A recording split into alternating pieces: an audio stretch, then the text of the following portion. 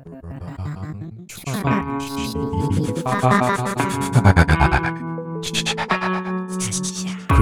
connect, communicate. Create, connect, communicate. Usher magical, enigmatical, gift of gab, super, agile, stories from the Spacelab. Become well lit.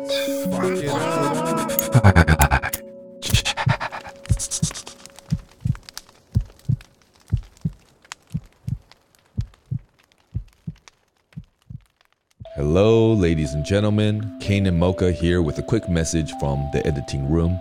This episode was recorded in January, before Chinese New Year. We took a little break right after recording this episode, but now we're back on track. So with that, we wish you a romantic Valentine's Day, a happy New Year full of frenetic rabbit energy, and without further ado, here is my original Firelight Chat with our special guest, Jonathan Gropper. Please enjoy. All right, anyway, we will get this started. So, hello, ladies and gentlemen. We are back with another episode of Firelight Chats, broadcast to you live from, not live, this will probably go out a couple days later, but we are here in Da'an, Taipei, Taiwan, with another very special guest on a very cold day. But we will heat it up a little bit, sitting by the fire and just chatting about the world and about Taiwan. So we have a guest named Jonathan Gropper. Jonathan and I are both Gold Card holders here in Taiwan. I am part of a Gold Card line group, and I noticed an article posted by one of the Gold Card members recently.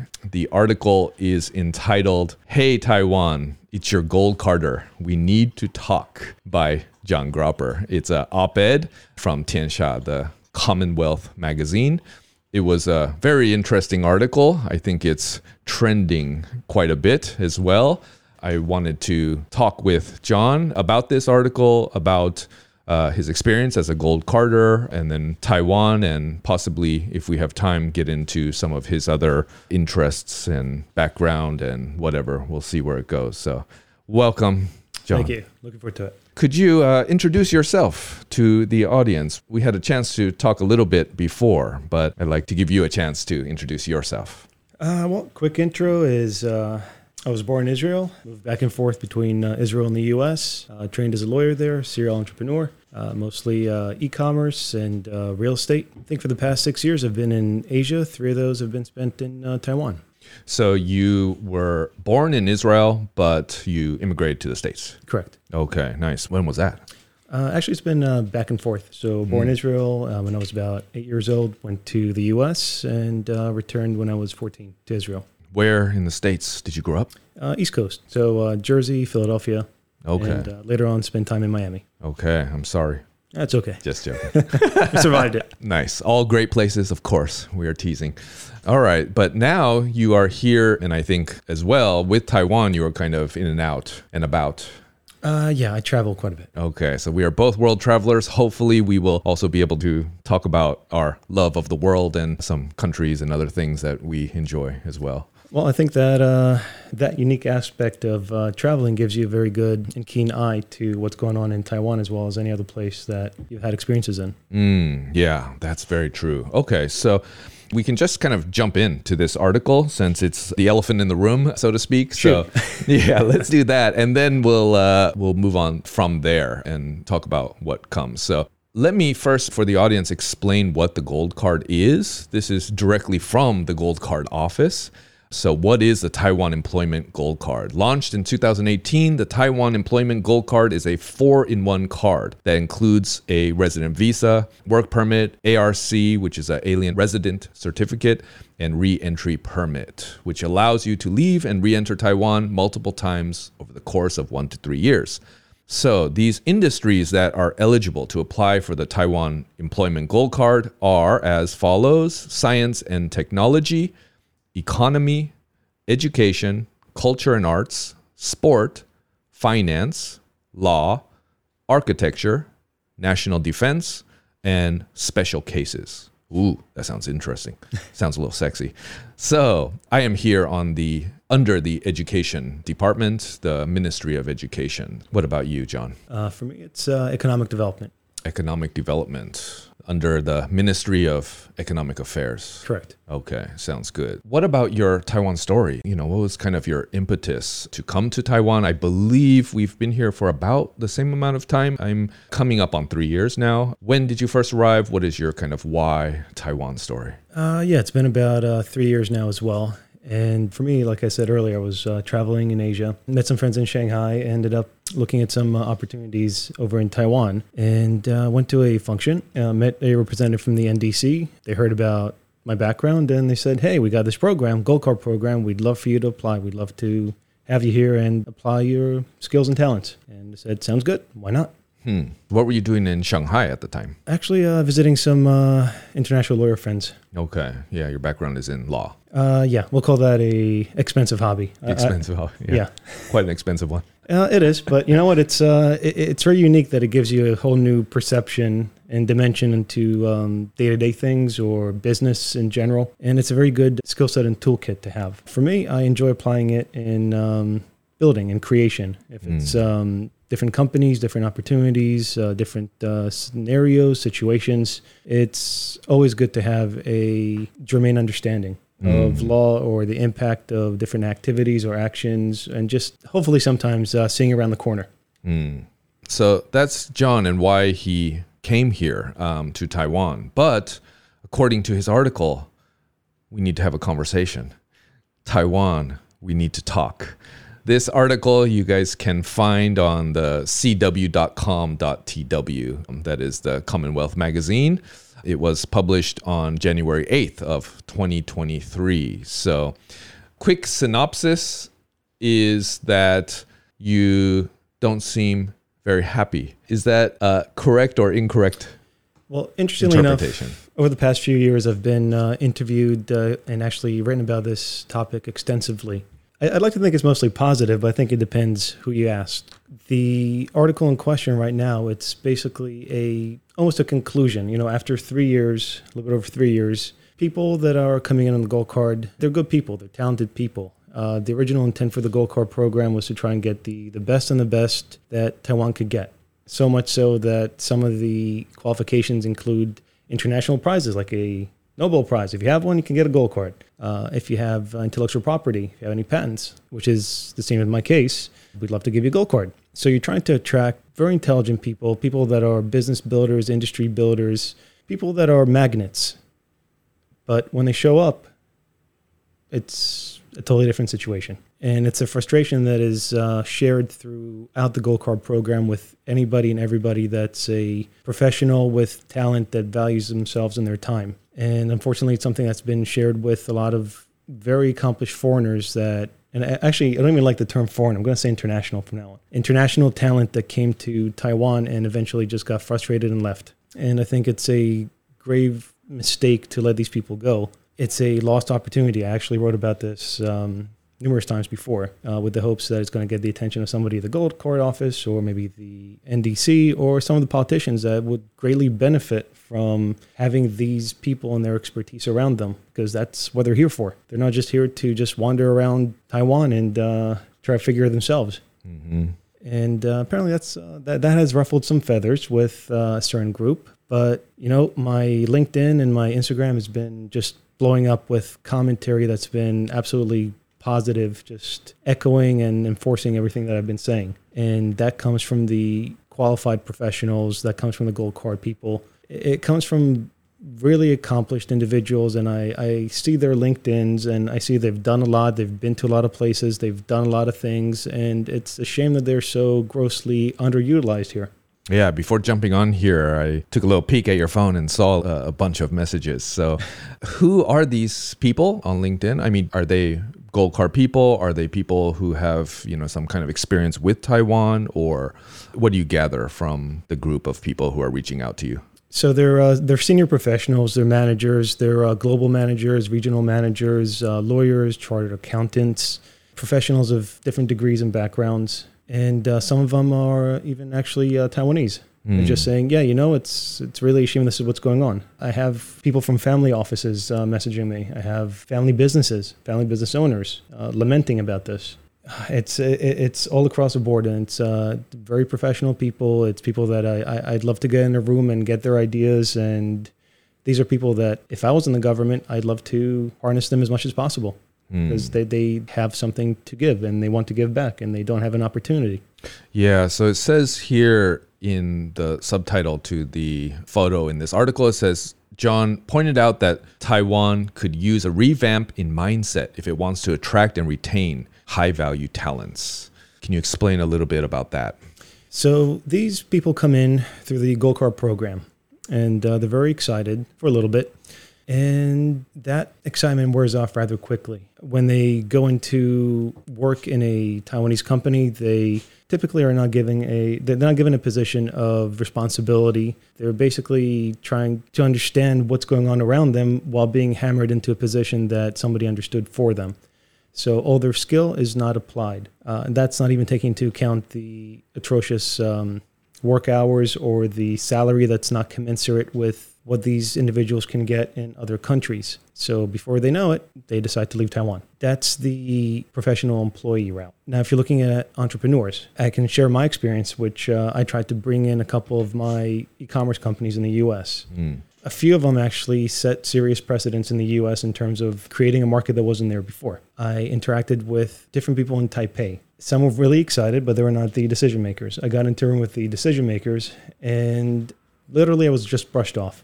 They asked me to give them a presentation. It was a really detailed presentation outlining the benefits to the individuals, Taiwanese citizens, the benefits to stores to increase commerce, the increase in, obviously, tax revenue from that, and they added public safety. So you're creating jobs, you're selling more products, you're gaining exposure for different companies that want to get into different consumer bases, and you're also generating more revenue. It's a win-win all around. But the response that I got was just no interest, no understanding, no interest, but thank you for coming up.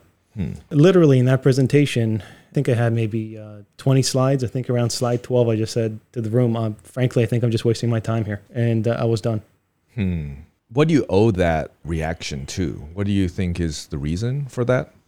You know what? I think one thing I noticed is people don't necessarily want to innovate. When you innovate, you take a risk, you take a chance. I think people here like to stay in the center of the box as much as they can. And it's really unfortunate because for me, growing in Israel, I see a lot of potential parallels and a lot of real parallels between Israel and Taiwan. Both are small places, not necessarily in the best neighborhood. Population started out about the same age. And actually, at this point, Taiwan has more than double the population of Israel. But over the last 75 years, Israel has become a powerhouse, not just militarily, but what we're talking about from a entrepreneurial standpoint, from a business standpoint. There's a lot of innovation that comes out of Israel, it's not just a one-trick pony. It's not just hardware, it's not just software. If it's medicine, if it's science, if it's finance, if it's economics, if it's AI, if it's hard technology, if it's software, if it's anything that needed innovation, the mentality that is espoused in Israel from a young age is to innovate and to solve the problems yourself. And I actually wrote an article that was on Commonwealth that covered this. Just 6 ideas that I think Taiwanese and Taiwanese business owners would like to maybe know about Israel more intimately. And for me, dealing with so far different entities in Taiwan and just my overall Taiwan experience, it's been the exact opposite. And unfortunately, I think the biggest strength that Taiwan can have, which is it's small, is actually made into its biggest hindrance. Because when you're small, you can take a chance. You can make changes. You can make changes swiftly. You can reiterate. You can refine. I don't see that happening here at all. And that's actually not only a shame, it's really dangerous. Because I look at the history that Israel had. And if Israel had this mentality in the 40s and the 50s and the 60s, it would not be called Israel anymore. But I guess right now it's Sabado, so it's okay. So this article is also from Tiansha Magazine, Commonwealth Magazine. It is called 6 Lessons Taiwan and Taiwanese Industries Might Want to Learn from Israel. Israel is known as a startup nation and shares a lot of commonalities with Taiwan. Its disruptive innovation across various industries is rapidly changing the globe. What lessons could there be for Taiwan? This article tries to cover that. So what do you think is the biggest things that are holding Taiwan back in this sense? I think it's about responsibility. People don't want to get into trouble, so they don't try to innovate. And I think that starts from a young age. People are just taught to follow and do. Somebody else above you knows better. Just listen to what they're doing. To expand on that, one thing that I kept hearing from international professionals here is managers were promoted based on years on the job and not necessarily experience or expertise or contribution. Mm-hmm. That's dangerous. It's difficult, right? Because that's pretty much the same situation all across Asia. My roots are from Japan, and that's why I'm not in Japan, because I think it's a very similar kind of mentality. Korea it's a very conservative culture as well, and I think a lot of that kind of thing you can find in Korea as well. You know, I think it kind of dovetails with what you had mentioned, that a change of mindset is needed. But to me, it seems like a very difficult thing, you know, because these are like deeply entrenched cultural values or just like inertia. Why do you think Israel was able to forge a different path? What really I think sets Israel apart, and I think Jews in general, is the emphasis on self-reliance, the emphasis on education, on culture, and on a sense of identity. You can't escape it. You know, they just, wherever you go, you're going to find a population and they're going to be your kinsmen. They're very proud to be that. You just are. It's an ism. And it's interesting, actually, that you brought up Korea. Korea had a very hard time in the 50s.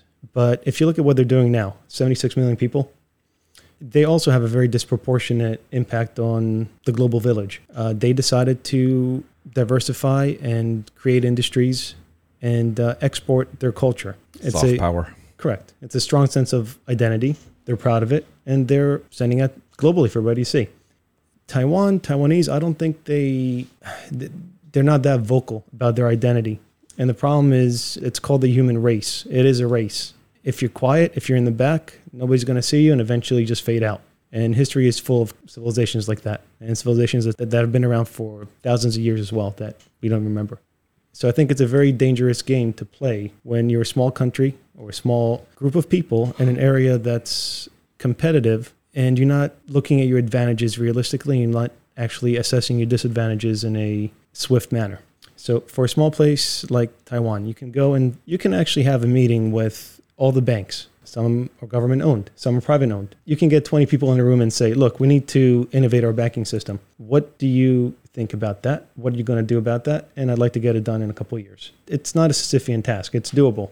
But for some reason, it's stuck in the 1980s here. It's just one example of something that's unnecessary that doesn't need to occur. I've actually gotten a lot of commentary and eventually some different reporters that were asking me for input about how I compare Hong Kong to Taiwan and how I compare Singapore to Taiwan. And I think these are just very different animals. They're totally different. And I think making that comparison, it's not realistic. Hong Kong for over a century has been a destination for international commerce. They have common law. Their core system is in English. Their banking system is very advanced. How do you compare Taiwan to that? You can't.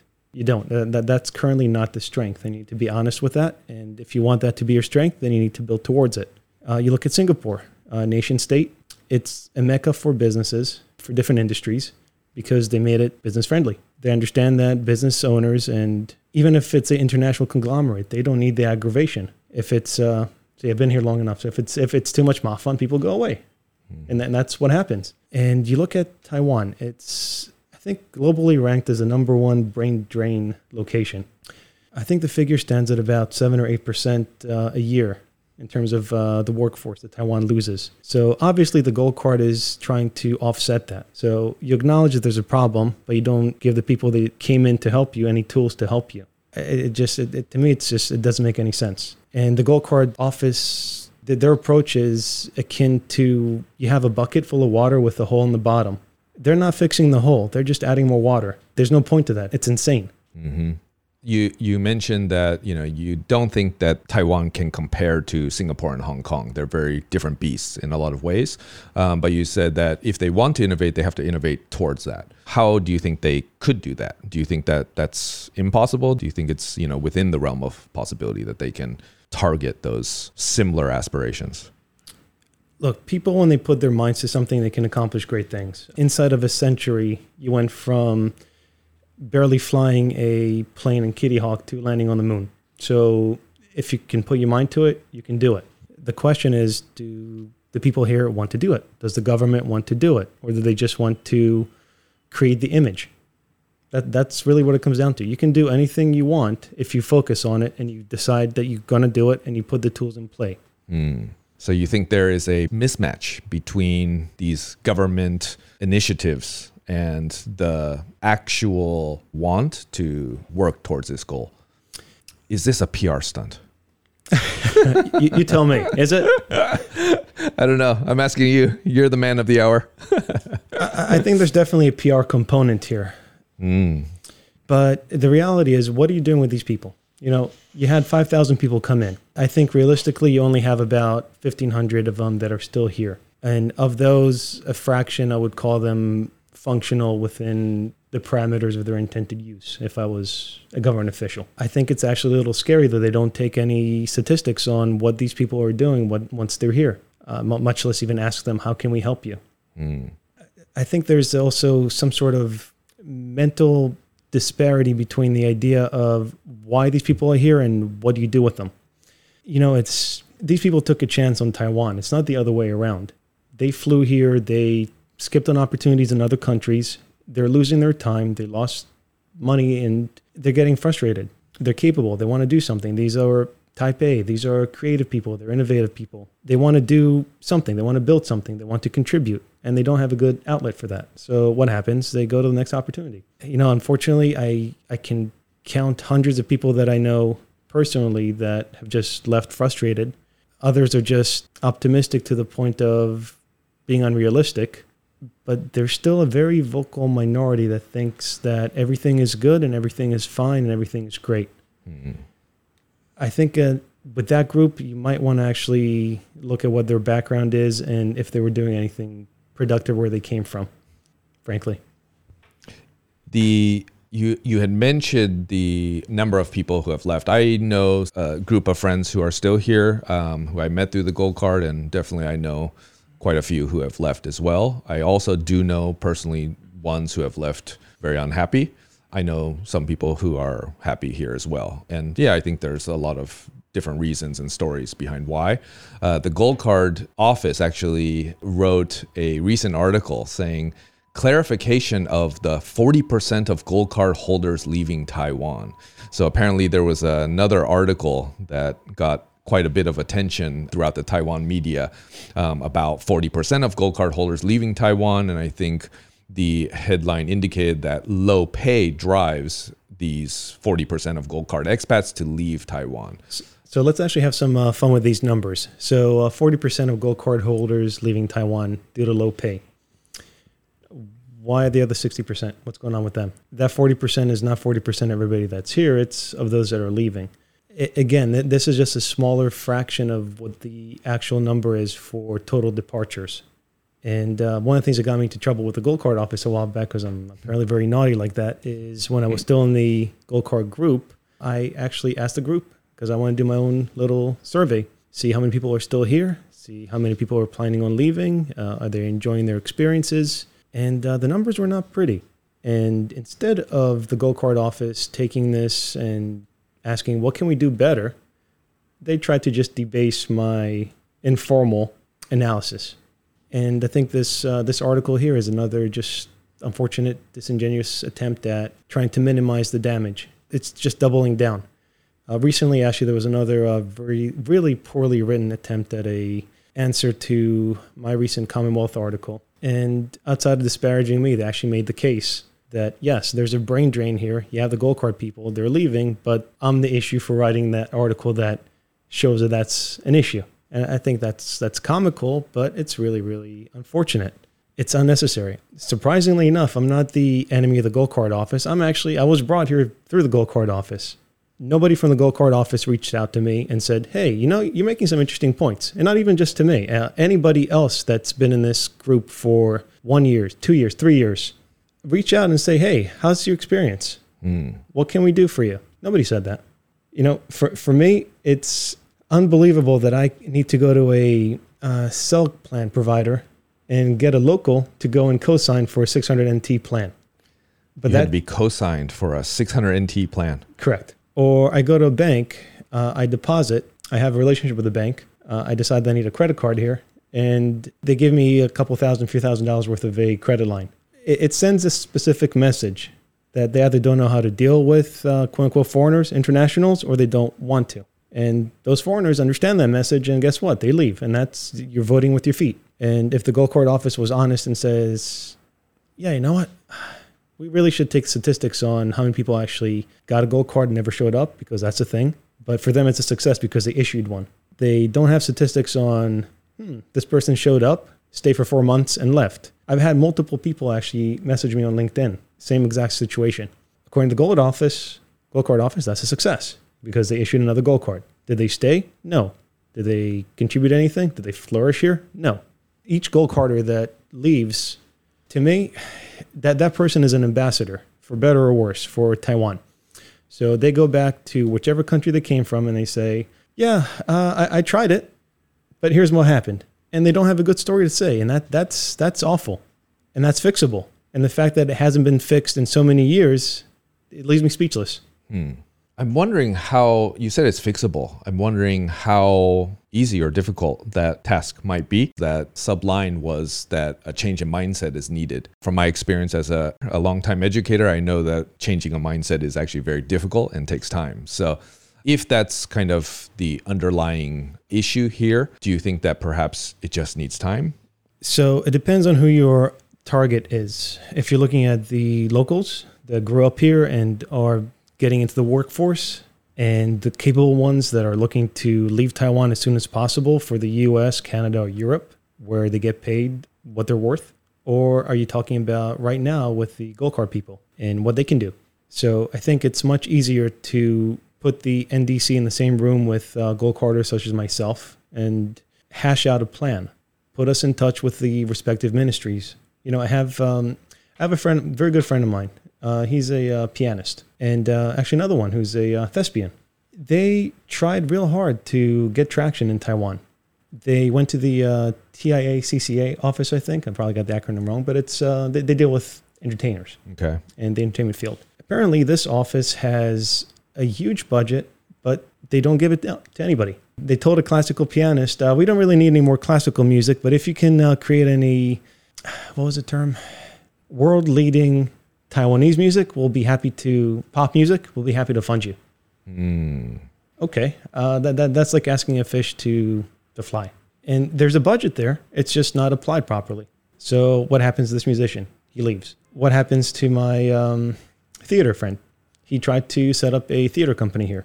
Getting the support from the different agencies, if it was city level or if it was through different agencies, was time consuming. He went through the process and eventually it led nowhere. So what's the point? Why invite these people here if you don't give them the tools to succeed here?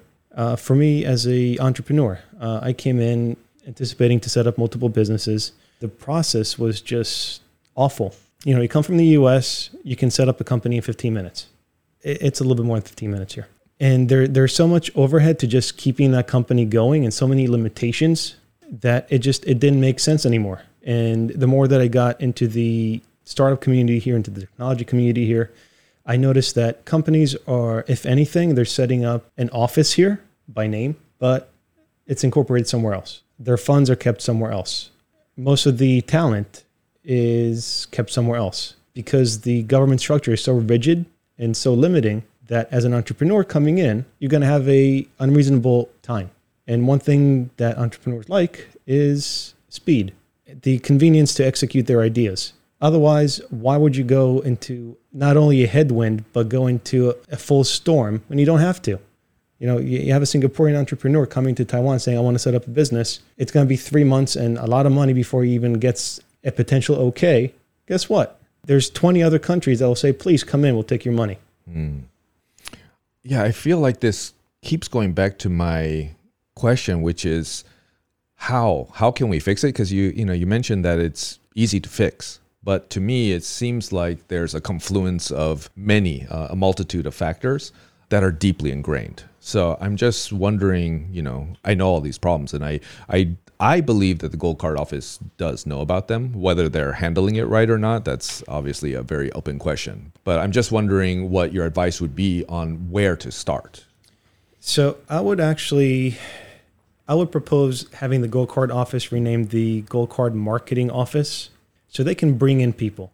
And that's their job. Then they have a KPI that makes sense. Mm-hmm. But what happens afterwards? There's no continuity of service. There's no continuity, period. You need to establish a different office, probably comprised of gold carders, such as myself, such as international lawyers that are in there, such as other business people, such as artists. Each one represents the field that they came in for. So they know what the pressure points are. They know what the problems are. And from that, you start with a plan. And that plan becomes implementables. The artist knows to go to a specific agency and ask a specific person, hey, this needs to be modified. Or have somebody else in the NDC or in a different compartment deal with that. The international banking lawyer can tell you, hey, these are things that I would suggest modifying. Big things, small things. Some small things make a big difference. And there's a lot of small things here that should be modified. From your knowledge, do you think there has ever been any steps thus far in this direction? I think you kind of alluded to it in your article about, when you first came, they said, you would get phone calls from government officials, from the NDC, from the Gold Card, from local politicians, and that you had even kind of reached out to them proactively, but never got, much traction on that. Do you think there have been attempts and they have just failed? Or do you think that there's just a complete lack of movement in these directions? So when it was election time, I did get phone calls from different interested parties who were very interested in picking my mind, and those conversations kind of disappeared, to be honest. That's always fun in Taiwan, election time. Yeah. It's a hoot. But it's very discouraging for all these people to come in and just see a whole lot of nothing. And with all these messages that I keep getting, some of these people have been here for 20 years. So I asked them, has it changed much in the last decade, in the last 5 years, in the last 20 years? So in the last 20 years, it changed a little bit. That's what they're telling me. 20 years is a long time. As a human being, we're lucky if we count to 100. So all these professionals only have so much time. They're not going to sit around waiting here. And it's losing 20 years of a person. Now multiply that by 1,000 people. Multiply that by 5,000 people that left. That's human capital that Taiwan sorely needs and is missing and is lacking and obviously tried to get in. But where's the continuation of the thought? You got them in, and now what? For me, I'm a little scrappy. So I went around, I got some people who could help me, and I even went shopping for some businesses here. Most people won't do that. Me doing my due diligence, I opted not to buy these businesses for different concerns that actually involved the things beyond the business P&L. Why? Because I just don't need the aggravation. And it's really unfortunate. And apparently I have a much longer fuse because I still write about this, whereas the majority of the people that are like me have just left. So that's a silent majority that just walked. If you can't even buy a company, how would you be able to start one here? Well, I tried both. Yeah. And I did set up a basically nonprofit. It's a referral service. It's a bilingual psychology clinic, basically. I found that information, actually. I was going to ask you about that. It looked something necessary. Yeah. American Taiwanese Mental Health Institute. Yes. Is that right? Yeah. Okay. So right now it's just acting as a referral service to select psychiatrists, psychologists, just because that's another example of something that I saw that was glaring, that was in need of upgrading here. It's interesting. It says, our vision, the American Taiwanese Mental Health Institute, is developed from the ground up to be the new bilingual gold standard of clinical practice in Taiwan. Gold standard. I like what you did there. As an industry leader, it is our responsibility to make significant changes in the mental health space in Taiwan, one client at a time, and by contributing to society at large. I can add that it's a aging society as well. And definitely from my experiences educating Asian students, from all Asian countries, and also having a background in psychology as well, I know this is a very important issue in Asia, East Asia specifically. And it's unfortunately here it's underserved and grossly over-medicated for the wrong reasons. And for me, speaking with different clinicians, I saw there's definitely a need here, so I try to put something together. And right now, it's just at my expense. But I think it's a good thing to do. It's the right thing to do. It's putting tools for people that need them. And on that note, actually, it's interesting that A lot of Taiwanese clinicians went to the U.S., got their degrees there, but when they come back to Taiwan and they try to apply their craft, they're not able to because their license is not recognized here. They're basically forced to redo their program. So it's a disincentive to have proper help to begin with. And it's also a disincentive for Taiwanese to go abroad and learn something new and come back and bring it. I have a lot of MD friends as well. I met them in the U.S. I met them here. They would go for practicums over there, but they would sign draconian contracts over here when they come back. So they would have a year of additional expertise and knowledge, but then they would have to come back here, sign a contract for at least 5 years in the same hospital, getting paid a fraction of what they would otherwise. And all the new methodologies, all the new ideas that they learned over there, they're not really getting a chance to fully apply them here. It just begs the question, why? And these are Taiwanese. This is not a gold card anymore. Why this initiative? The ATMI? Yeah. It's something that I saw that's necessary between people coming in through the gold card program, people coming into Taiwan, seeing how my Taiwanese friends actually interact and express themselves in the world. There's definitely a need for mental health for everybody in their lifetime, typically more than once, and there's nothing wrong with that.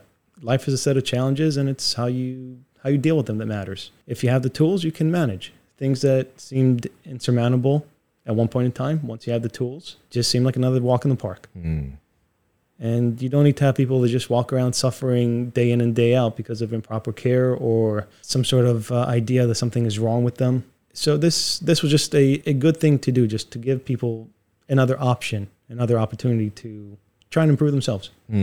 It sounds like a very honorable idea and also a very monumental one as well, which, I was kind of asking you about earlier. I mean, I feel like this is also kind of a microcosm of that other issue where I think we kind of zoom in and look at the mental health space. I think there's some of those same problems that we had alluded to, these kind of entrenched bigger problems or things that kind of span different disciplines and different parts of any society, right? So yeah, I feel like even inside this, if you're kind of micro-focusing, on healthcare or mental health or something like this, it's such a huge issue here and a very difficult thing to kind of overcome here in Taiwan. It is. It absolutely is. It's something that also unfortunately gets swept under the rug here, especially with older generations interacting with younger generations. Yes. People interacting with their peers. There's a lot of misplaced stigma. There's a lot of quote-unquote experts in the market through social media, or they just throw a book together and it just becomes pop psychology, which is nowhere close to proper psychology and psychiatry. And they exist because there's a need. But again, it's not the optimal tools to solve the problem at hand. I'm just wondering, do you think, because usually in the States we'll think that, if there's a problem, we can solve it, right? And a lot of times we do that through capitalism, business kind of methods, trying to have that efficiency within the system. Do you think that that's possible here in Taiwan, is kind of leading through these entrepreneurial kind of solutions? Or do you think this is, I'm kind of harping back to this same question, do you think it's just a much deeper thing of mentality or mindset that might just really take a lot more time? I think if you go to schools and you see kids trying to express themselves, they're very shy about it. But then what doesn't help is you see the parents actually shushing the kid and speaking on their behalf. That image carries with the kid into adolescence, into adulthood, into their professional career. And that's how you end up with a culture that's a following culture, not a leading culture. All of this actually ties in. It's the cultural identity, but cultural identities modify, they're malleable. You just need to introduce the right stimuli. If you look outside of Taipei, if you go and ask somebody in, let's say, Nantou, what their biggest aspiration is in high school, do you know what they say? They want to be the manager of 7-Eleven.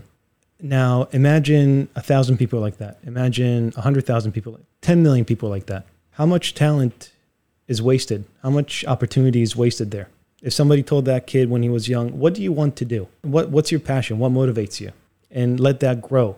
If you notice in society here, I've been hanging around a lot of the local places, around a lot of locals, being here long enough to start scratching the surface. People are afraid to express themselves. A lot of things end up getting bottled up, both in interpersonal connections, in professional settings.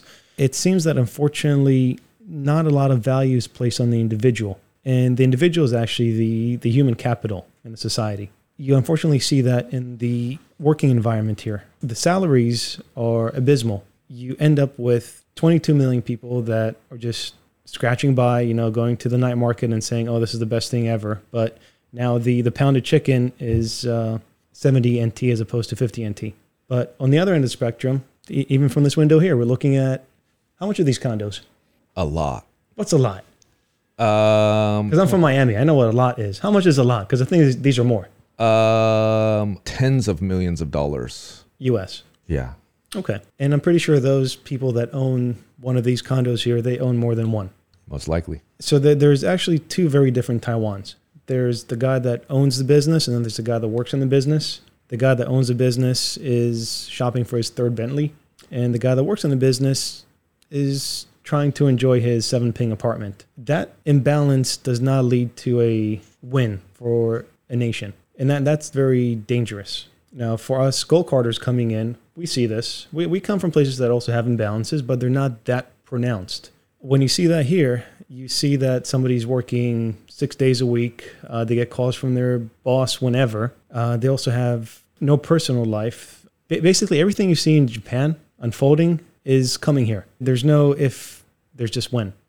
Taiwan was a colony of Japan for 50 years. Correct. And a lot of that mentality is still steeped here.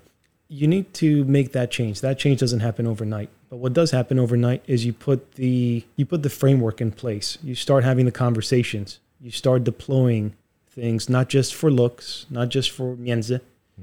Face. You're deploying them for the future.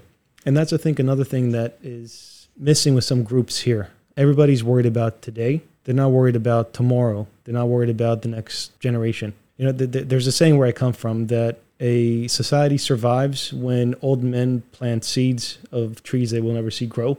Beautiful. I don't see that here, unfortunately, with a lot of people. It's just get rich quick, doesn't matter how, and probably jet out of here.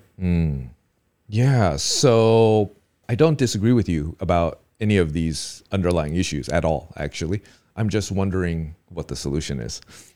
Well, you got a group of talented people that you brought in. There's still some of them remaining here. Harness them. Give them an opportunity to have a conversation and dialogue with the people that they want to. Connect them with the ministries that they need to be connected with. Connect them with the businesses they need to be connected with. Some baseline standards even are missing.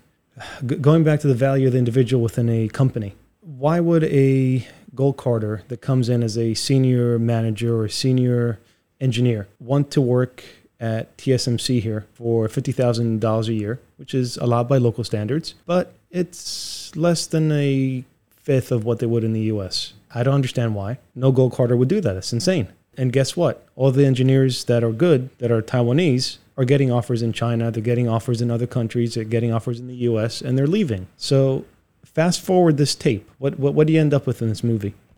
You end up with malignant mediocrity, and that trends to zero. So I think the government realized that. So they want to bring in foreign national talents and then not give them jobs so they can stay here, not give them opportunities to build industries here, not give them opportunities to mesh and integrate. The fact that you're still calling them foreigners is a problem because that means that they're temporary. So that's where the conversation needs to shift. You're saying, we're bringing these people in. They're one of us now, and stand behind that. And it's not just about, okay, it's a problem to open a bank account here. You do that, it's a pain, you get through it, you got that scar, super.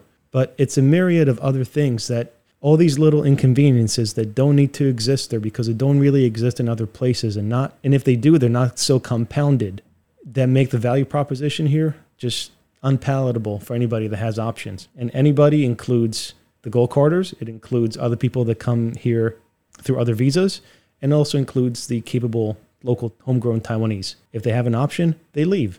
That's the problem. You identify the problem. Now, what's the solution? It's a small place. Make changes. What worked 60 years ago in a manufacturing society that it's all about neurotic cost cutting doesn't work in this day and age. Yeah.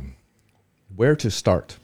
Oh, I know where to start. Let's call up the NDC. Actually, no, let's go straight to the top. I would just call the president's office and ask. Miss Tsai Ing-Wen, we are calling you out right now. If you'd like to come speak with us. Jonathan Gropper is here. He's waiting for your phone call. What would you say to Miss Tsai Ing-Wen? I don't think she has many years left on her term, so... Well, every person in life doesn't know how many years they have, period. So it doesn't matter how many years you have. What matters is what you do with them. What would you like her to do? I would like to sit down in a room with her and understand what her pressure points are in this society. And I would like to have a frank conversation and say, this is what's been experienced by the Gold Card people. Can we address these issues? I'm sure we can. Who do we need to task with each individual item? And you know what? Before you know it, that general plan became specific action points and solvable action points. Yeah, I feel like it's very difficult. Tsai Ing-wen's administration, I believe, are the architects behind the Bilingual 2030 as well, which might bear a lot of similarities to what we're talking about here with the Gold Card initiative. And I think they actually overlap quite a bit. But the same could be said, of course, with a deep discussion about the Bilingual 2030. The detractors will say that it's nothing more than a PR stunt, that it's a kind of a political maneuvering, that there's not actually any substantive action towards that. You know what? There's always going to be detractors. I tend to tune them out. My first lawyer actually in the U.S., I had a nice business lawyer. He's a 350-pound guy named Ron. Maybe he's listening to this. I don't know. What's up, Ron? Very, very smart Italian guy. He introduced me to the term ne'er-do-well. Ne'er-do-well. So you know what? Never do well. Okay. Yes. Don't pay them any mind because you know what? They're not doing anything anyhow. So if you're on a mission to do something and improve something, those are the least of your concern. So you say, 加油 to Tsai Ing-wen with the Bilingual 2030. Well, I think it's something that's necessary. When you go into the motor vehicles department in the U.S. or even in Germany, those forms come in multiple languages. Some might even say too many languages, but it's there to accommodate people. The approach of, hey, you should get a local girlfriend or a local boyfriend to help you out with the forms and day-to-day convenient life here is not really a solution. That's taking a state problem and privatizing it. Yeah, it's a temporary solution, but it's not very sustainable. And especially for a governmental initiative, because that's how I got most of my stuff done. I'm lucky, and I think a lot of my Gold Card friends. And that's the other thing also. A lot of these Gold Card people are accomplished where they come from. They, guess what? They can get a driver's license by themselves if they choose to. But when you're driven to that infant state that you're essentially helpless, you have a doctorate's degree, you go to court, you set up a company, you get a company bought out, you rinse, repeat, but now you can't even get a driver's license. What's wrong with you? But guess what? It's really not you. You came to a new place. I didn't know a lot of English when I came to the U.S. I got a law degree there later. You know why? Because the environment fostered that. Well, to be fair, you were there when you were young. But I didn't start off with English. Right. But do you think if you had moved here to Taiwan when you were young, you would obviously be speaking Chinese fluently now? I don't know about that. I have some Gold Card friends, and they were telling me about their experiences. They actually had to go back to the countries they came from because their kids were considered secondary citizens in the school system. They literally were told, if we have room for you after the locals, you can introduce your kids to our school system. If not, good luck. Okay. You tell that to somebody, what do you think they're going to do?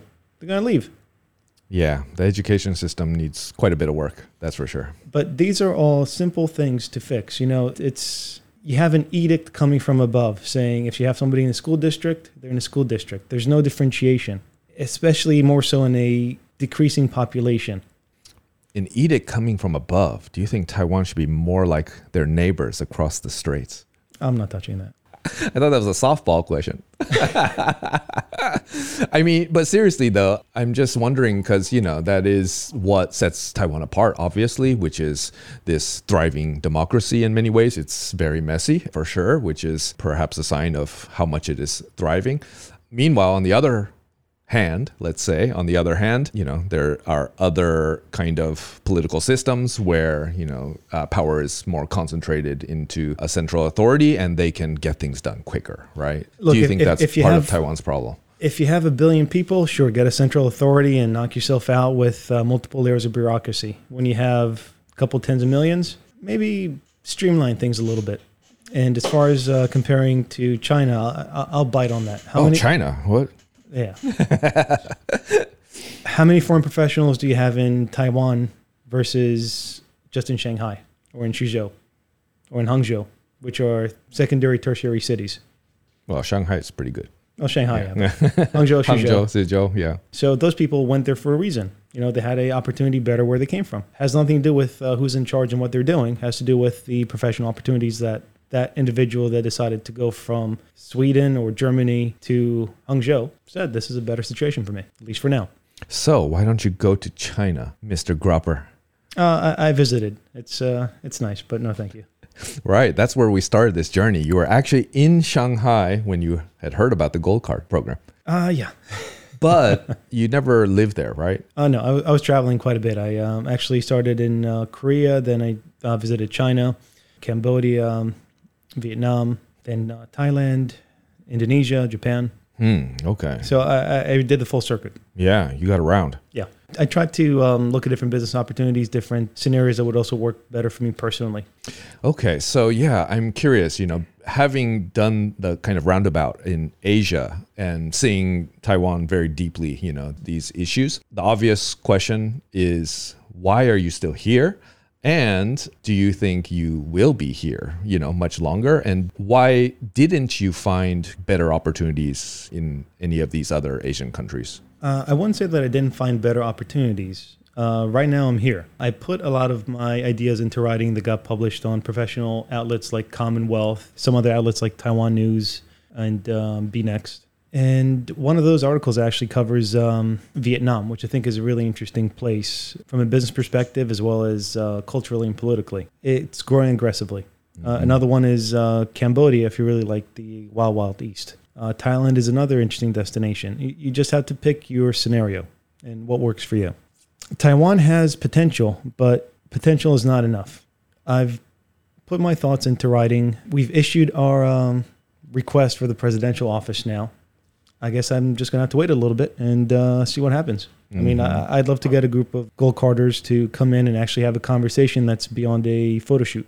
Because I was actually invited to that, but the original photo shoot? Yes. Yeah, right. I was about to say that when we were talking earlier. Tsai Ing-Wen I remember the photo of her with the kind of inaugural class, right? Of gold carders. So I was supposed to be there, but I had a previous engagement, unfortunately. But I would love to, in all seriousness, I would love to sit down with her advisors, and gold carders that have been here. Maybe even somebody from the gold card office, just to refine their marketing. But I think that's where I think the gold card office, again, just call it a marketing department. That makes sense. After that, you need to use the people that you brought in that decided to cast their lot with you and say, I'm going to be here. I'm putting my talent, my time, and my resources here. Make all these work for you, work for me, work for you. So what is it about Taiwan that you do like? And why are you still here despite all of these seemingly kind of intractable problems, this Sisyphean kind of feat, it seems like? I was actually about to ask if you are a masochist. That might just be it. That would explain everything. But, despite all of these things, why are you still here? What kind of keeps you here? You have the resources, you have the ability to be anywhere around the world. Why kind of stick it out and fight, and try to make this place a better place? Which, again, yeah, you're right, which is the original impetus of the Gold Card program, which is to make the country better, right?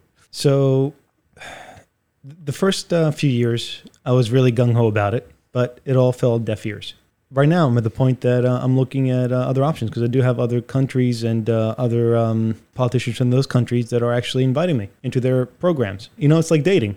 Yeah, that was another of your articles. If that's not going to be your wife, that's okay, but you got to move on. Is Taiwan good at dating, but not good at long-term relationships? What is the answer to that question? Well, what's your impression? Is Taiwan good at dating, but not good at long-term relationships? I think certain types of people tend to be here. We kind of alluded to it before, but just quite simply, from my experience, the gold carders who are still here, before there were a lot of COVID, refugees, so to speak. And then after that, I think many of the ones that I know who are still here, the vast majority of them have some kind of relationship, a literal relationship, to Taiwan. They have a spouse or a boyfriend or girlfriend, and that's why they are here. So ironically, that's my biggest experience with Gold Card people, or with people who are very gung-ho, or perhaps even more extremely defensive of Taiwan, are people who have some kind of vested interest here, perhaps relationship-wise. So they're basically just anchored down here, like hostages. And then cognitive dissonance sets in, and everything is good, and everything is copacetic. Okay. Some people can settle. But that's the thing, actually. Going back to this article, is it good at dating versus long-term relationships? If you're a international coming in, you don't have the old family connections, you don't have the business connections, you're coming in blank. What's your opportunity here? Notice the silence? Yeah. Where is it? So that's perfect for the new Gold Card marketing office. They can just market that. The silence? Well, I think they are trying to attract entrepreneurs now, which unfortunately I don't understand it. I thought I was decently intelligent, but when I heard that, that did not compute. What I was alluding to before was like just maybe more honesty about Taiwan, right? And about the situation.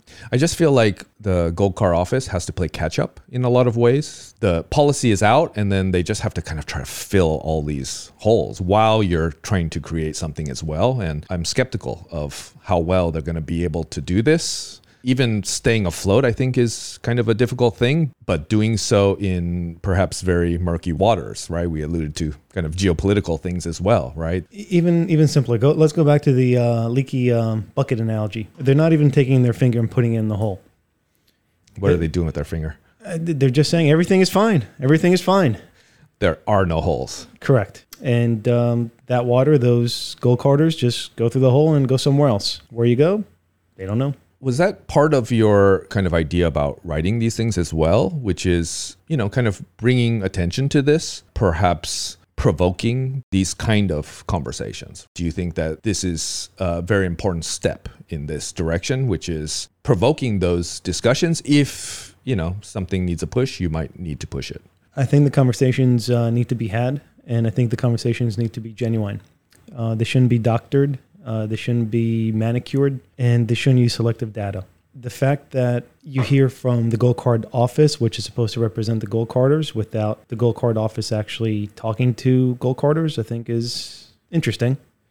So if I'm a politician in charge of funding for the Gold Card office or for the initiative, or just reading whatever reports are coming out, you know what? It's always good to go back to the origin and go look at what's coming off of the assembly line. Your manager is telling you got 10,000 cars out, but you go look outside in the lot and you see tumbleweed. Might want to check up on some stuff.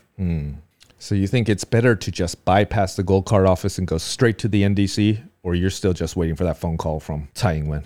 Going back to the analogy and the reality that Taiwan is a small place like Israel. My dad told me when he was in the military in Israel, he served with a lot of people that end up being ministers, actually prime ministers. Not one, more than one, because it's a small place. And they were all fighting for the same cause. They were all doing the same thing. They were building a country, and they weren't shying about it. I think that's a very close parallel to what's going on here. So you have the ability to reach the right people. They're on this island. I drove around this island. It took me 3 days. It shouldn't be that hard. So if I want to go talk to the president, if she deems it worthwhile, I'd love to. If somebody at the NDC decides that maybe they want to have a conversation, I buy them a cup of coffee. We do that. If it's a mayor, if it's a minister, there's so many people that are interested in vested parties in this process, but they don't hear from us. They should, unless they don't want to, which is okay. Then I'll just be like that water in that bucket and go somewhere else. And that's a shame. But at the end of the day, who's losing more? Me or Taiwan? What if that is the sad reality? That this is all a charade, Potemkin village. Well, I'm an entrepreneur, so I'm eternally optimistic. So I'm going to assume it's not. You're here till the very end, till the bucket sinks. This is not the hill I die on, but you know what? It's I put my thoughts into writing. I put them in professional outlets. I know they've been read by people that are consequential to this. I put it in their court now. So if the answer is silence, nothing, that's an answer. Just like any negotiation, just like any reality. No answer is an answer. Right. I value them more, and I value this place more to think that's going to be the answer, though. Despite it all, you are an optimistic masochist. I'm not a masochist. For me, I get on a plane. If I want to go to the beach, I'll go to the beach. If I want to go get a hot dog in New York, I'll go on a plane and do that. I'm not stuck here. I don't have any anchors, and I'm not a hostage. Well, you do have a Hummer. I have an anchor. You do have an anchor. It's a pretty heavy anchor. I like it, though. Yeah, that's pretty impressive. We were talking about that before coming on here. How is it like driving a Hummer on these wild Taiwan streets with scooters zipping in and out everywhere? How have you not killed someone yet? Or how has someone not killed you? Well, I learned... Because that's on the news every single day. Oh, I've seen that, yeah. Yeah. TVBS, I keep seeing that. It's fascinating. Yep, Taiwan Xingwen. I understand half of it, but yeah, it's fascinating to watch. Mm-hmm. What I learned actually, number one rule of the road in Taiwan is size matters. And in my case... Texas. Yeah. In my case, I'm pretty big. So outside of a bus, I'm doing good on the road. So you might have killed some people. It's just left them behind. No. Wow. Yeah, I was asking you that, but I'll just ask you on the air. Like, where were you? Where was your mind? Why would you ever buy a Hummer here in Taiwan? Well, I had one in the U.S. and I loved it. The moment I sold it, I regretted selling it. I was car shopping here. I was actually looking at a convertible, which makes sense. It fits everywhere and literally everywhere. But then I came across a Hummer that reminded me of the one that I had. So nostalgia. Nostalgia. It gets the best of us. Yep. So in my case, I was a 5-ton Hummer. Oh my goodness. Are there a lot of Hummers here? I've seen a few, but not too many. I think there's about 8 on the island. So far. There? Because I can tell you. One of 8. I can literally tell you where the white one is in Xindian. I can tell you that Ame has a yellow Hummer. The black one, that's me. That's you. That's okay. me. You see Everyone me wave? knows now. Yeah, there you go. The black Hummer. It's out. Secret's out. The secret is out. And is it like heavily tinted? Of course. It is, of course. Yeah. That's Taiwan style. You got to heavily tint that. Oh, yeah. Yeah. And it's hot. It's hot. I like it. You're allowed to, because in the States, that wouldn't be legal. So you can pretty much just tint the heck out of here. Well, you can do a lot of things with vehicles here you can't do over there. I can put a red and blue light, the flashes in the front. Apparently, that's a thing. Oh, true. Yeah. Neon is very popular here. Oh, yeah. Yeah. I'm always freaking out that like a cop is behind me because like red and blue lights, it's a thing. Oh, first time I had that here, I thought I was getting pulled over. I just kept slowing down. The cops kept slowing down as well. And I figured, you know what? I guess I'm not getting pulled over after 3 miles. Right. Yeah. Another interesting experience with flashing red and blue lights here on the highway. In the U.S., if you have a police vehicle, if you're driving faster than they are, 100% getting pulled over. Here, it's more like an accessory vehicle just going with you. You want to pass it, no problem. That's hilarious. Yeah. It's so true. When I was first here, and I also had a driver's license story, but anyway, when I finally got my driver's license, at first I was, kind of reticent when I see a police officer, but now I just ignore them because it doesn't matter. I'm still filling that out, but yeah, it's really well, you got a black Hummer, so yeah, it's a little bit less conspicuous. I never got people sending me pictures of my truck on Instagram as I'm driving it. Right. Repeatedly. Not yet. No, but happened. Oh, really? Yeah. Oh, you have gotten them. I had that happen multiple times. Oh, I see. Yeah. Okay. Yeah, that's a problem. Being so big. Change the plates. Yeah, exactly. So yeah, let's kind of shift gears a little bit and put that behind us now. What about your favorite places in Asia?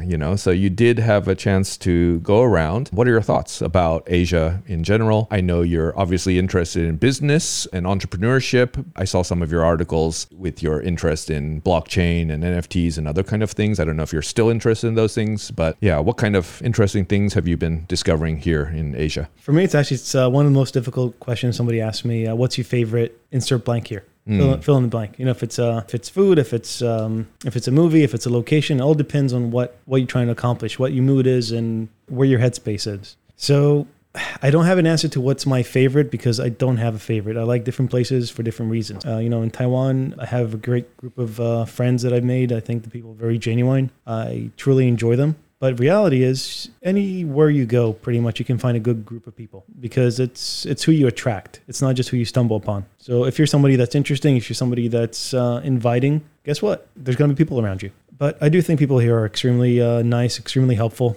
Actually, the other day I was driving from Taichung to Taipei, stopped at Formosa. Here you go. Here's a story. Stopped at Formosa gas station. I have my CTBC card. Your bank card, yeah. Apparently, you don't take those. Okay. I didn't know that. Yeah. Yeah, because there's no English option on the self-fill. Some hapless bystander saw that, felt bad for me that I'm sitting there 15 minutes trying to figure things out with my phone and just translating. Right. And he was surprised also that this card is not taken there. Yeah, that's a big bank. Yeah, local bank. Right. I took my Amex out. That's not accepted in the self-service, but if I go to a service pump, that's accepted. But the CTBC still wasn't accepted. Correct. Whoa, that's weird. Right? So little things like that. Banking. And I was actually ahead of time, but 25 minutes later trying to get gas. Little things. Little things. Right. So you are living in Taichung now. I'm all over. You're all over the place. Yeah. We can only find you in the Hummer. That's that's the only place we can count on finding you. And just warm up the satellite. You'll see me running around. Right. So let's imagine that this Taiwan dream ends, for better or worse. One side of the relationship or other might cut it off. That happens, right? Breakups happen. So if that happens, where would your next destination possibly be in Asia if you were to move on to another country in Asia? Are there any? You had mentioned Vietnam being a very interesting place, and you talked about Cambodia a bit too. Are either of those viable options? I have some network and have some colleagues in Vietnam. I think that would be an interesting option. I think it wouldn't be my first choice for my personal preferences. I think if things didn't work out in Taiwan, I'd probably go and recover in Thailand. Yeah, we were just talking about that. You were just there recently? Yeah, I go to Thailand pretty often. Okay, nice. Thailand, not Taiwan, Thailand. Correct. Bangkok. This is not CNN. So yeah. Oh, yeah. The New Year's one. Correct. Yeah. Oh, that was terrible. What about Thailand? What do you think about Thailand? I love Thailand as well. I also came from there recently. I took a little trip there. So what do you like about it? It's a beautiful place, has a very good value proposition for a lot of people. You know, if you want to be a backpacker or live on a budget, you can do that and you can survive there. You want to have a 6-star experience, you can do that too. People are very accommodating. It's a very easygoing environment. Level of service, level of offerings across the board, unfortunately, are a higher value than Taiwan right now. You know, Taiwan is also trying to reinvigorate its tourism business, but so far it's just been kind of a circular economy. People from the north go to the south, people from the south go to the north. That not a tourism industry make. And then just trying to get Japanese tourists in. One thing that I found out, I don't know if it's still the case or not, but did you know that Japanese tourists get some pocket money from the Taiwanese government to come here, but Taiwanese that go to Japan do not? Hold on, say that again. Japanese get pocket money from who? Taiwanese government. From the Taiwanese government to come here. It's not a lot, but it's a gesture. That reminds me of a other recent story about, what is it? The end of year? There's some kind of subsidy going on. Maybe it's a Chinese New Year thing that they are offering from the government. Right, from the Taiwanese government. Not for gold carders, though. They don't get them. No gold carders. I think no ARC people, but they are offering it to foreign diplomats. Correct. Which is beautiful. Because, they need the money, so. Exactly. And because they pay taxes and don't have diplomatic immunity. Correct. I didn't know that about Japan. Yeah. Wow. What is this? That's crazy. I think I'm going to use my Japanese passport and collect some of that money. Well, it's an outreach program. It's a good attempt, but it needs to be part of a larger framework. My biggest gripe with my friends know this. I compare the hospitality industry in Thailand to Taiwan. I can stay at the Sofitel in Bangkok, 5-star hotel, excellent breakfast, nice room, for the same amount that a 3-star hotel in downtown Taipei would charge. Yeah, the hotels here are, They need some standards. They need some updating. And you go to Korea. A lot of these hotels would not exist in Korea just because Korean government would say this is not the image that we want for Korea. We don't want somebody coming in from Spain and saying, oh my God, this hotel I stayed in. France has that. French don't care. They have Nice. You can go into a little Matchbox for $500 a night, and they think it's okay. But everybody that goes there says never again. But they're French. They don't care. But that's the thing. Here you see that people want to do something. They want to offer. They want to experience. But they're missing either the enabling component or the spark. And you know what? If you didn't have that here locally, that's why you invited internationals to maybe impute that, share a little bit. And it's not a Messiah complex. It's a different set of experiences. That's what you're bringing in. You're bringing in a Canadian, you're bringing in an American, you're bringing in a Spaniard, you're bringing in a British person, you're bringing in an Australian. And you say to them, hey, what do you think of this hotel? They're going to come up with totally different answers. But they're all valid. You don't negate the American because he's an American or because he's... apparently it's bad to be white now. So apparently because he's white and American, that's a bad thing. That's his experience. You can't negate that and say it's less important, more important than somebody else. You need to listen to all these voices. If you're in that scenario, if you're in charge of hotels in Taiwan, price gouging is a thing. Lack of service standards is a thing. Lack of updates is a thing. You have Koreans going to Kenting and seeing Instagram, but then they go to the hotel and they're saying, and I know this because I have Korean friends that actually mentioned this to me. You wouldn't believe what we paid $400 a night for. And guess what? They're not coming back. And you know who's not coming back? Their friends. So if the hotel manager doesn't care about that because they only care about $400, which I hope is not the case, then somebody in the tourism bureau should say, this is a problem on a few different levels, which we need to resolve. I don't know how that's going to happen, though. Well, I'm not in tourism, but I know people that are. And actually in the Gold Card program, there's actually a couple individuals that I know that used to run 5- and 6-star hotels, and they're still here. They haven't found a good place to deploy their skill set, and it's a shame. And they're still trying hard to find things to do. And can you imagine how a person that comes from a 5-star hotel in Sweden, managing that property, all of a sudden they find themselves in Taiwan in the Gold Card program and maybe run a B&B in Elon? They're not going to stay here. I mean, like, how can Taiwan ever compete on that international level? You're kind of comparing it to Thailand, but I don't know how it can compete. Maybe we need to legalize marijuana here. Is that what you're getting at? I think that's where you're getting at. That might be what I'm getting at. You know what? You need to look at your strengths. If you have... So Binglang. The red... Yeah, no. Not for me. If you have a volcano, you probably don't want to make it into a ski resort. So look at your strengths and apply your strengths, not your weaknesses. Don't try to be something you're not. What are those strengths in Taiwan? What could Taiwan capitalize on to be able to have these kind of 5-star resorts? People like to go, from the little bit that I know, people like to go scuba diving here. I think in terms of oceanic pollution, some areas around Taiwan are not that bad, actually. And I hear a lot of people actually rave within those circles about different areas where they can go swim with the fish. Me personally, I don't want to swim with the fish. I like pools. I don't want to be in the ocean. I feel like a bath toy if I do that. So if I see the bottom, I'm okay. Israel has some amazing scuba diving in the Red Sea. They do. Yeah. But they also have a aquarium that goes down in the water and you can see the fish without getting wet. So that's all good. I did from that, there. yeah. Okay. Yeah. And they also have submarines you can do that in. True. And glass bottom boats. I did those. Okay. So you can have those here. Right. So that's what they need to do. Taiwan. You need to pick and choose your battles. If you look at Korea, they have Jeju Island, but they don't try to market it as an international destination. Why? Because Thailand has that covered. You look at Okinawa. It's a regional destination. But again, Thailand is an international destination. You don't necessarily want to compete with Thailand, but you can definitely compete regionally because you have Koreans that want to see other places and they're not within the budget of traveling to Europe or traveling to the US. So they go to Japan. They can come to Taiwan. No reason why not. They go to Vietnam, they go to Japan. Taiwan's right there. I need to talk to those hotel people because I just don't see it making economic sense here anyways. I mean, even building that infrastructure, I just don't think it's sustainable here. Are you telling me the taxes are so heavy that they have to charge $400 a night? Are you telling me the employees are so expensive? Or the towels that I'm not getting so hard to come by? Yeah, I think it's just part and parcel of the whole, it's a very big conversation in terms of real estate here, which is another big one.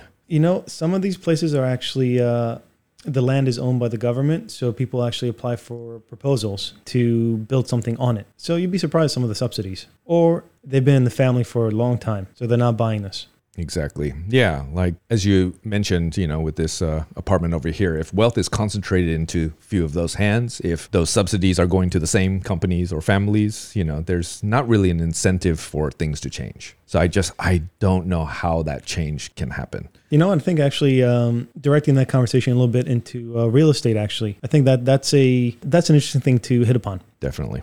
I don't understand why the prices are so high here, outside of it, in essence, just being a Ponzi. I understand that the locals get a lot of incentives in terms of mortgages, very attractive rates, very attractive durations. By the way, gold carders don't get those. We're considered high risk, because I was looking in the U.S. I own. I've never really rented in my life. Came here. Now I'm a tenant. I'm not used to that. I was looking at properties that I want to buy, because initially I'm optimistically naive, and apparently I'm also masochistic. Definitely.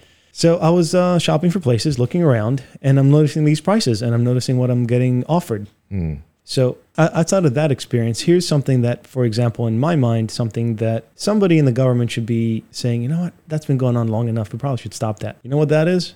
Overestimating your size. The government size. No. Oh. Real estate property size. You purchase a 60 ping property, but 20 of those pings are make-believe. If it's a balcony you can't access, if it's a common space law. Part of the elevator. Mm-hmm. And the place that I rented is actually even more comical. Outside, they had these huge glass awnings. Oddly, there were about 1 ping each, 10 of those.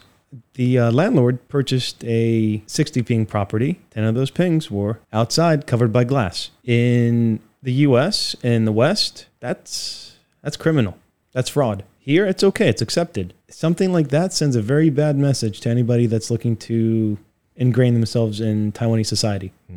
Yeah, it's difficult. I think Taiwanese know these problems. I think Taiwanese citizens are not happy about this situation at all. But I don't think anything has happened, nor do I think anything will. I'm not optimistic that anything will happen. The government is always trying, I think, to enact different kind of legislation to combat that. But what Taiwanese citizens are actually really good at is finding those loopholes as well, right? In terms of, not being able, for example, to turn around to basically flip a house, within 5 years. But there's always a workaround. And it's like a constant cat and mouse game. Well, I think that was actually going back to the previous president, when there was some warming up of cross-strait relations, and a lot of Chinese came in here and started buying properties because they figured this is a safer place for their money. But as the Chinese typically do in any economy they go to, they artificially upset the locals out of the market. Happened in Canada. Canada's another small place. A lot of Chinese went in, bought in different cities, and made it utterly unaffordable for Canadians. Vancouver, Toronto especially.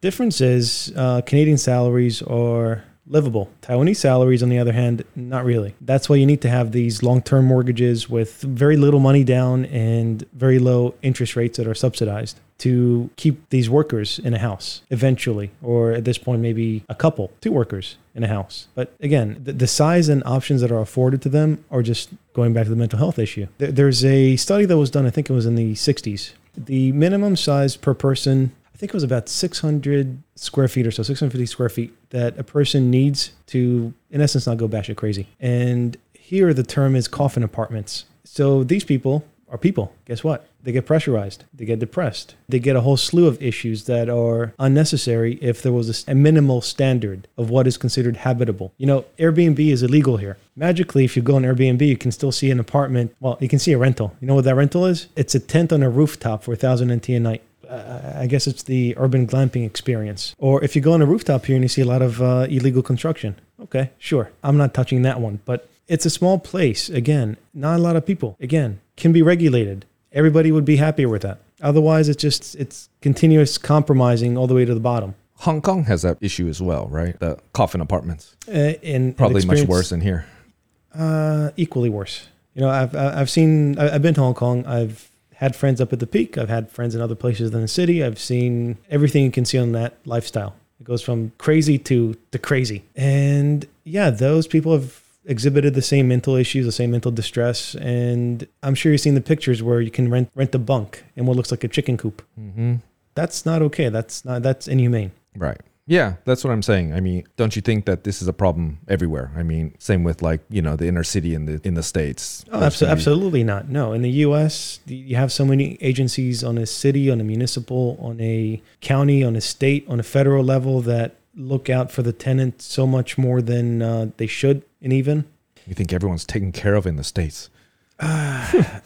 People that know the system get taken care of. So the people who don't get taken care of don't know the system. Pretty much. But you will never find a tiny apartment like that. The worst thing that I've seen was an illegal sale down the Jersey Shore, and it was about 400 square feet. And that was basically an option to purchase next to a 2-bedroom. But you're not going to find a 7-ping apartment. Well, you'll just find homeless tent camps sprawled around. So I think that's less than 7 ping, but be fair. You're not working 10, 12 hours a day to afford that. Big difference. I mean, you're done. You're not working when you're in those homeless camps, right? That's a totally different, that's a different conversation altogether. But over here, when you're working and the best you can do is 7 ping, 9 ping, and you're eating just carbs and sugars and fats to sustain yourself, that's an existence that could be improved and doesn't take that much to improve it significantly. Yeah, I actually want to speak to a journalist who covers minimum wage. To me, this sounds like an issue of minimum wage because clearly you're not talking about like larger kind of social things like homelessness or other things, but you're talking about people who are gainfully employed but still have to stay in a small place, right? Do you think it's a minimum wage thing? And if not, how else could you solve that?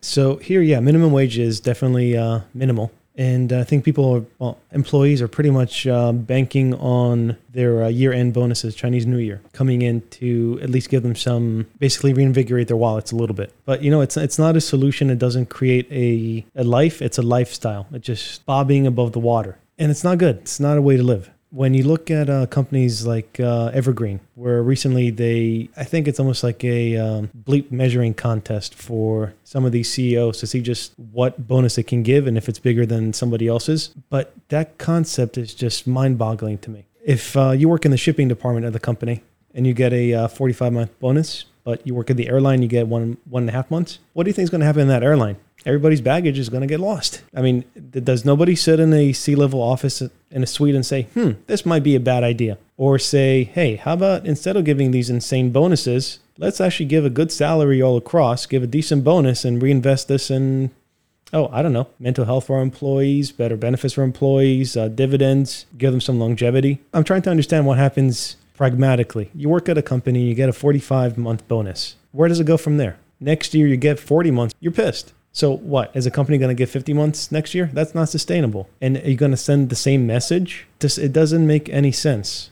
We need a Evergreen CEO here as well. We have a long list of people to talk to. These are just questions. I'm just asking questions.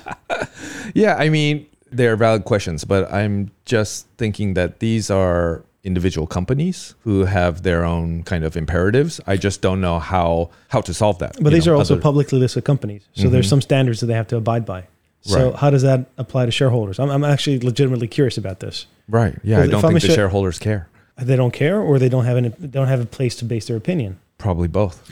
How do you change that? Any and every shareholder is going to care that all of a sudden you paid one employee for the price. You paid two for the price of one. That's not a good business decision. It's happening. So that's what I'm saying. How do you solve that other than going in and figuring out who the board is of each single company and trying to analyze why they make these decisions, comparing it to like China Airlines as well and any other big companies. And a lot of these companies, you're right, are kind of seemingly one-upping each other on the size of their bonuses. But these are just individual companies. I don't know how we can compel them, or how a government other than one with an edict from the top can actually compel these companies to act better when, as we are saying, the shareholders obviously are not doing anything, right? So whatever is that reason, they're not. In the US, I'm pretty sure a regulator would sit there and say, this company made so much. Okay, well, what are they charging their customer base? Is there some overcharging going on? Is there something else afoot? Things like that don't make sense. It doesn't cause stability in a market. It doesn't cause stability in a nation. It's just a quick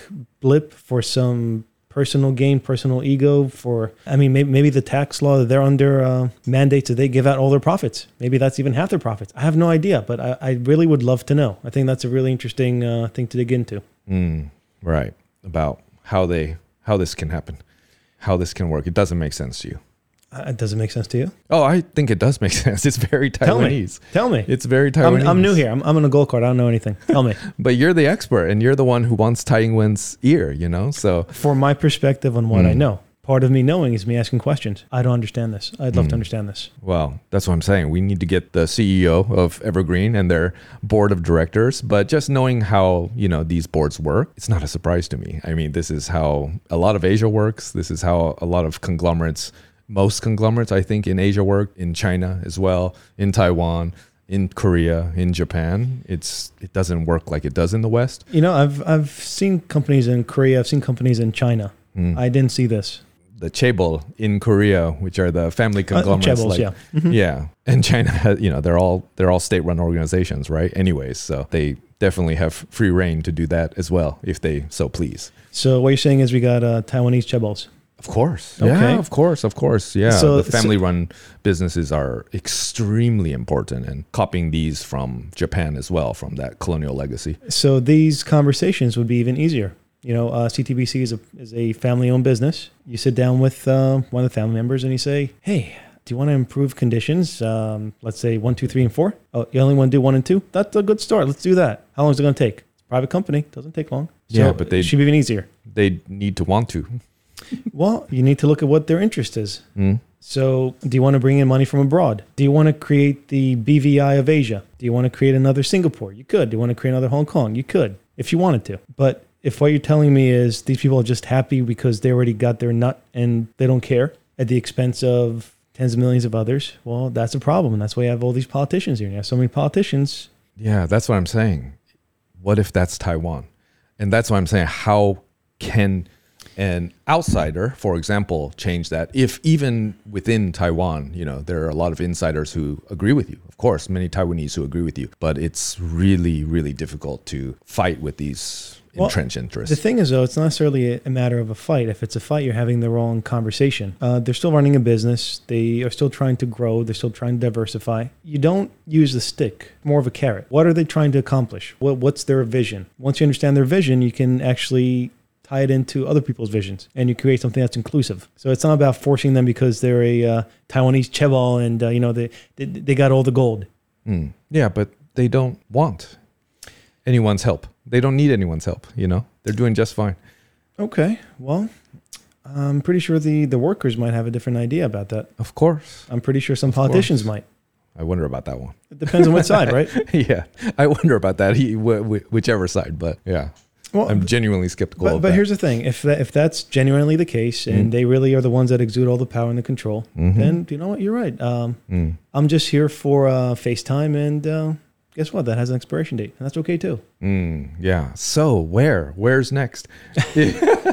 Well, we'll see what happens with the call from the president's office. If that doesn't happen. True. That's true. Tsai Ing-Wen, we're trying here. He's trying to get your ear. I hear she's very approachable, and I hear she's very reasonable. And yeah, I think so too. I have not spoken with her, but I have seen quite a few interviews of her recently, actually. I was very impressed with what I saw. I'm sure she would be a very, very interesting person to speak with. Actually, no, funny anecdote, now thinking about it. Maybe I want to borrow a cup of sugar from her. She technically was my, she lived or still does or has a place in Yonghe, which was right next to where I was living at the time. Oh, I was told this after the fact, but there you go. We're basically neighbors. Use your guanxi. You got to do it the Taiwanese way. You got to just say, come on, I'm your neighbor. Well, that's what I'm saying. Or ask a neighbor to, Look, we're all neighbors here, right? Exactly.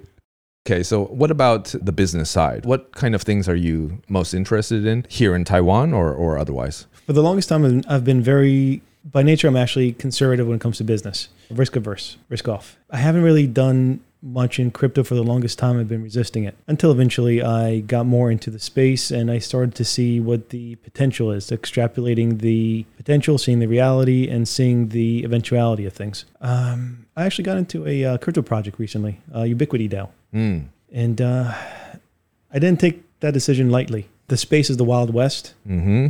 But after doing due diligence, looking at what I consider green flags for projects, I picked Ubiquity DAO as a project I want to get involved in. I have some other involvement also with different finance firms within the space. And I see a lot of growth. I see a lot of innovation, a lot of opportunities. In Taiwan, I also saw a lot of scams, but that's a different story. Yes, definitely. I think it's a space that's interestingly not exactly regulated in Taiwan. Most of the crypto projects that I saw in Taiwan ended up in a regulatory sandbox, and they never came out of it.